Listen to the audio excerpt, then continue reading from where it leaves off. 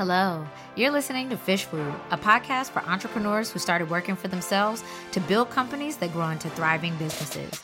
Here, we provide bite-sized accounting and entrepreneurship advice in 20 minutes or less.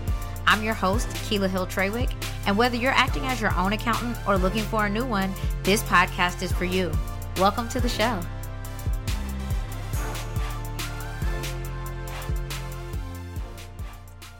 Welcome back to Fish Food. When businesses are scaling, it becomes even more important that all transactions are properly captured. And many times a business owner is relying on spreadsheets, and that can miss deductions, and it presents a limited view of the company's financial picture. This episode will tell you why you need to upgrade to an accounting system in order to grow and manage your finances properly. Let's jump in. So running a profitable business can't be sustained on a spreadsheet.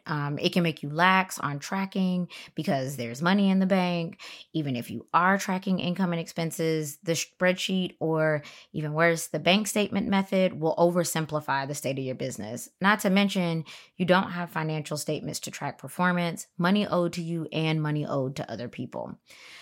Cloud accounting really goes beyond just tracking what goes in and out of the business bank account. So when we say cloud accounting, we're talking about an online platform that tracks financial activity in the business. We recommend QuickBooks to our clients, but other options include FreshBooks, Xero, Wave. You've probably seen a bunch of these across your timelines. All of them do similar things. So there are some differences, but they all rely on consistently using the business bank account for all transactions. So the system itself is going to automatically download all your activity, and then you or your bookkeeper should be categorizing with regular frequency. We generally recommend weekly or biweekly. In addition, you can capture activity that hasn't even hit your account yet. So you can invoice directly from the system so that you can receive payments faster and easily track outstanding or overdue amounts.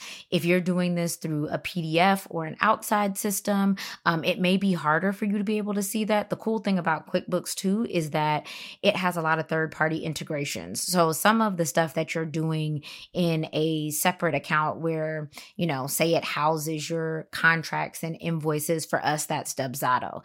It can connect to QuickBooks so that that information can still pop up for you so that you can track things like your receivables.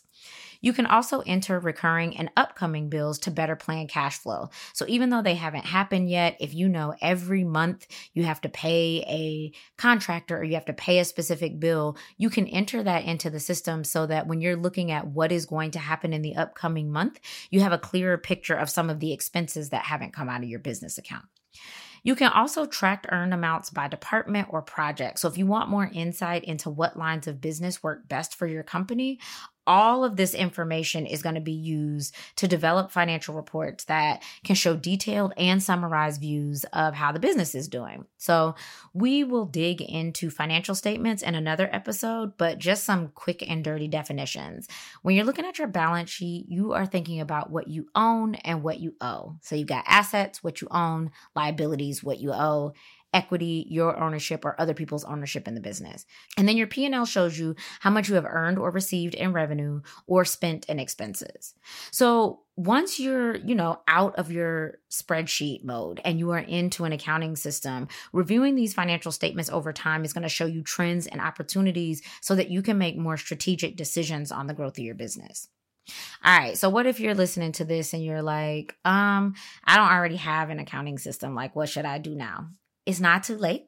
First, make sure you have a separate business bank account. This is going to be a foundational step in being able to categorize deductible transactions without the overlap of personal expenses. Next, sign up for an accounting system software. We've got a link to QuickBooks in our show notes, but whichever one you choose, make sure that you watch the training videos so that you can get acclimated with how to categorize transactions and pull reports. Next, make sure that the system downloads transactions from the beginning of the year, because by the end of the year, you want a full picture. If you don't start using an accounting system until the middle of the year, you still want to know what happened in your business since January. And then if you've been using your personal account, this is the time to pull your bank statements, go through old school, highlight all of the business transactions, and then manually input them into your system. then just keep going. You've set the foundation for your accounting system, and all future transactions that are categorized will help build the financial picture for the future of your business. I hope that was helpful. If you're a 6 or 7 figure business owner listening and realizing that you'd rather have a partner to take care of this for you, we have a financial manager service for you. We'll take you through a 60-day onboarding process to learn your systems and guide you through best practices. And then we'll take over your bookkeeping, financial statements, and then we'll review metrics on a monthly call. Plus, you've got a CPA team in your pocket for questions that come up for you throughout the period. Head to littlefishaccounting.com/financial-manager or click the link in the show notes to move forward. Thank you for joining us today. If you like what you heard, I've got good news for you. We're supporting you all over the internet. Check out our Instagram at littlefishaccounting or our website, littlefishaccounting.com, for guidance, resources, and ways to work with us. Plus, don't forget to subscribe to the podcast to make sure that you don't miss a future episode. See you next time.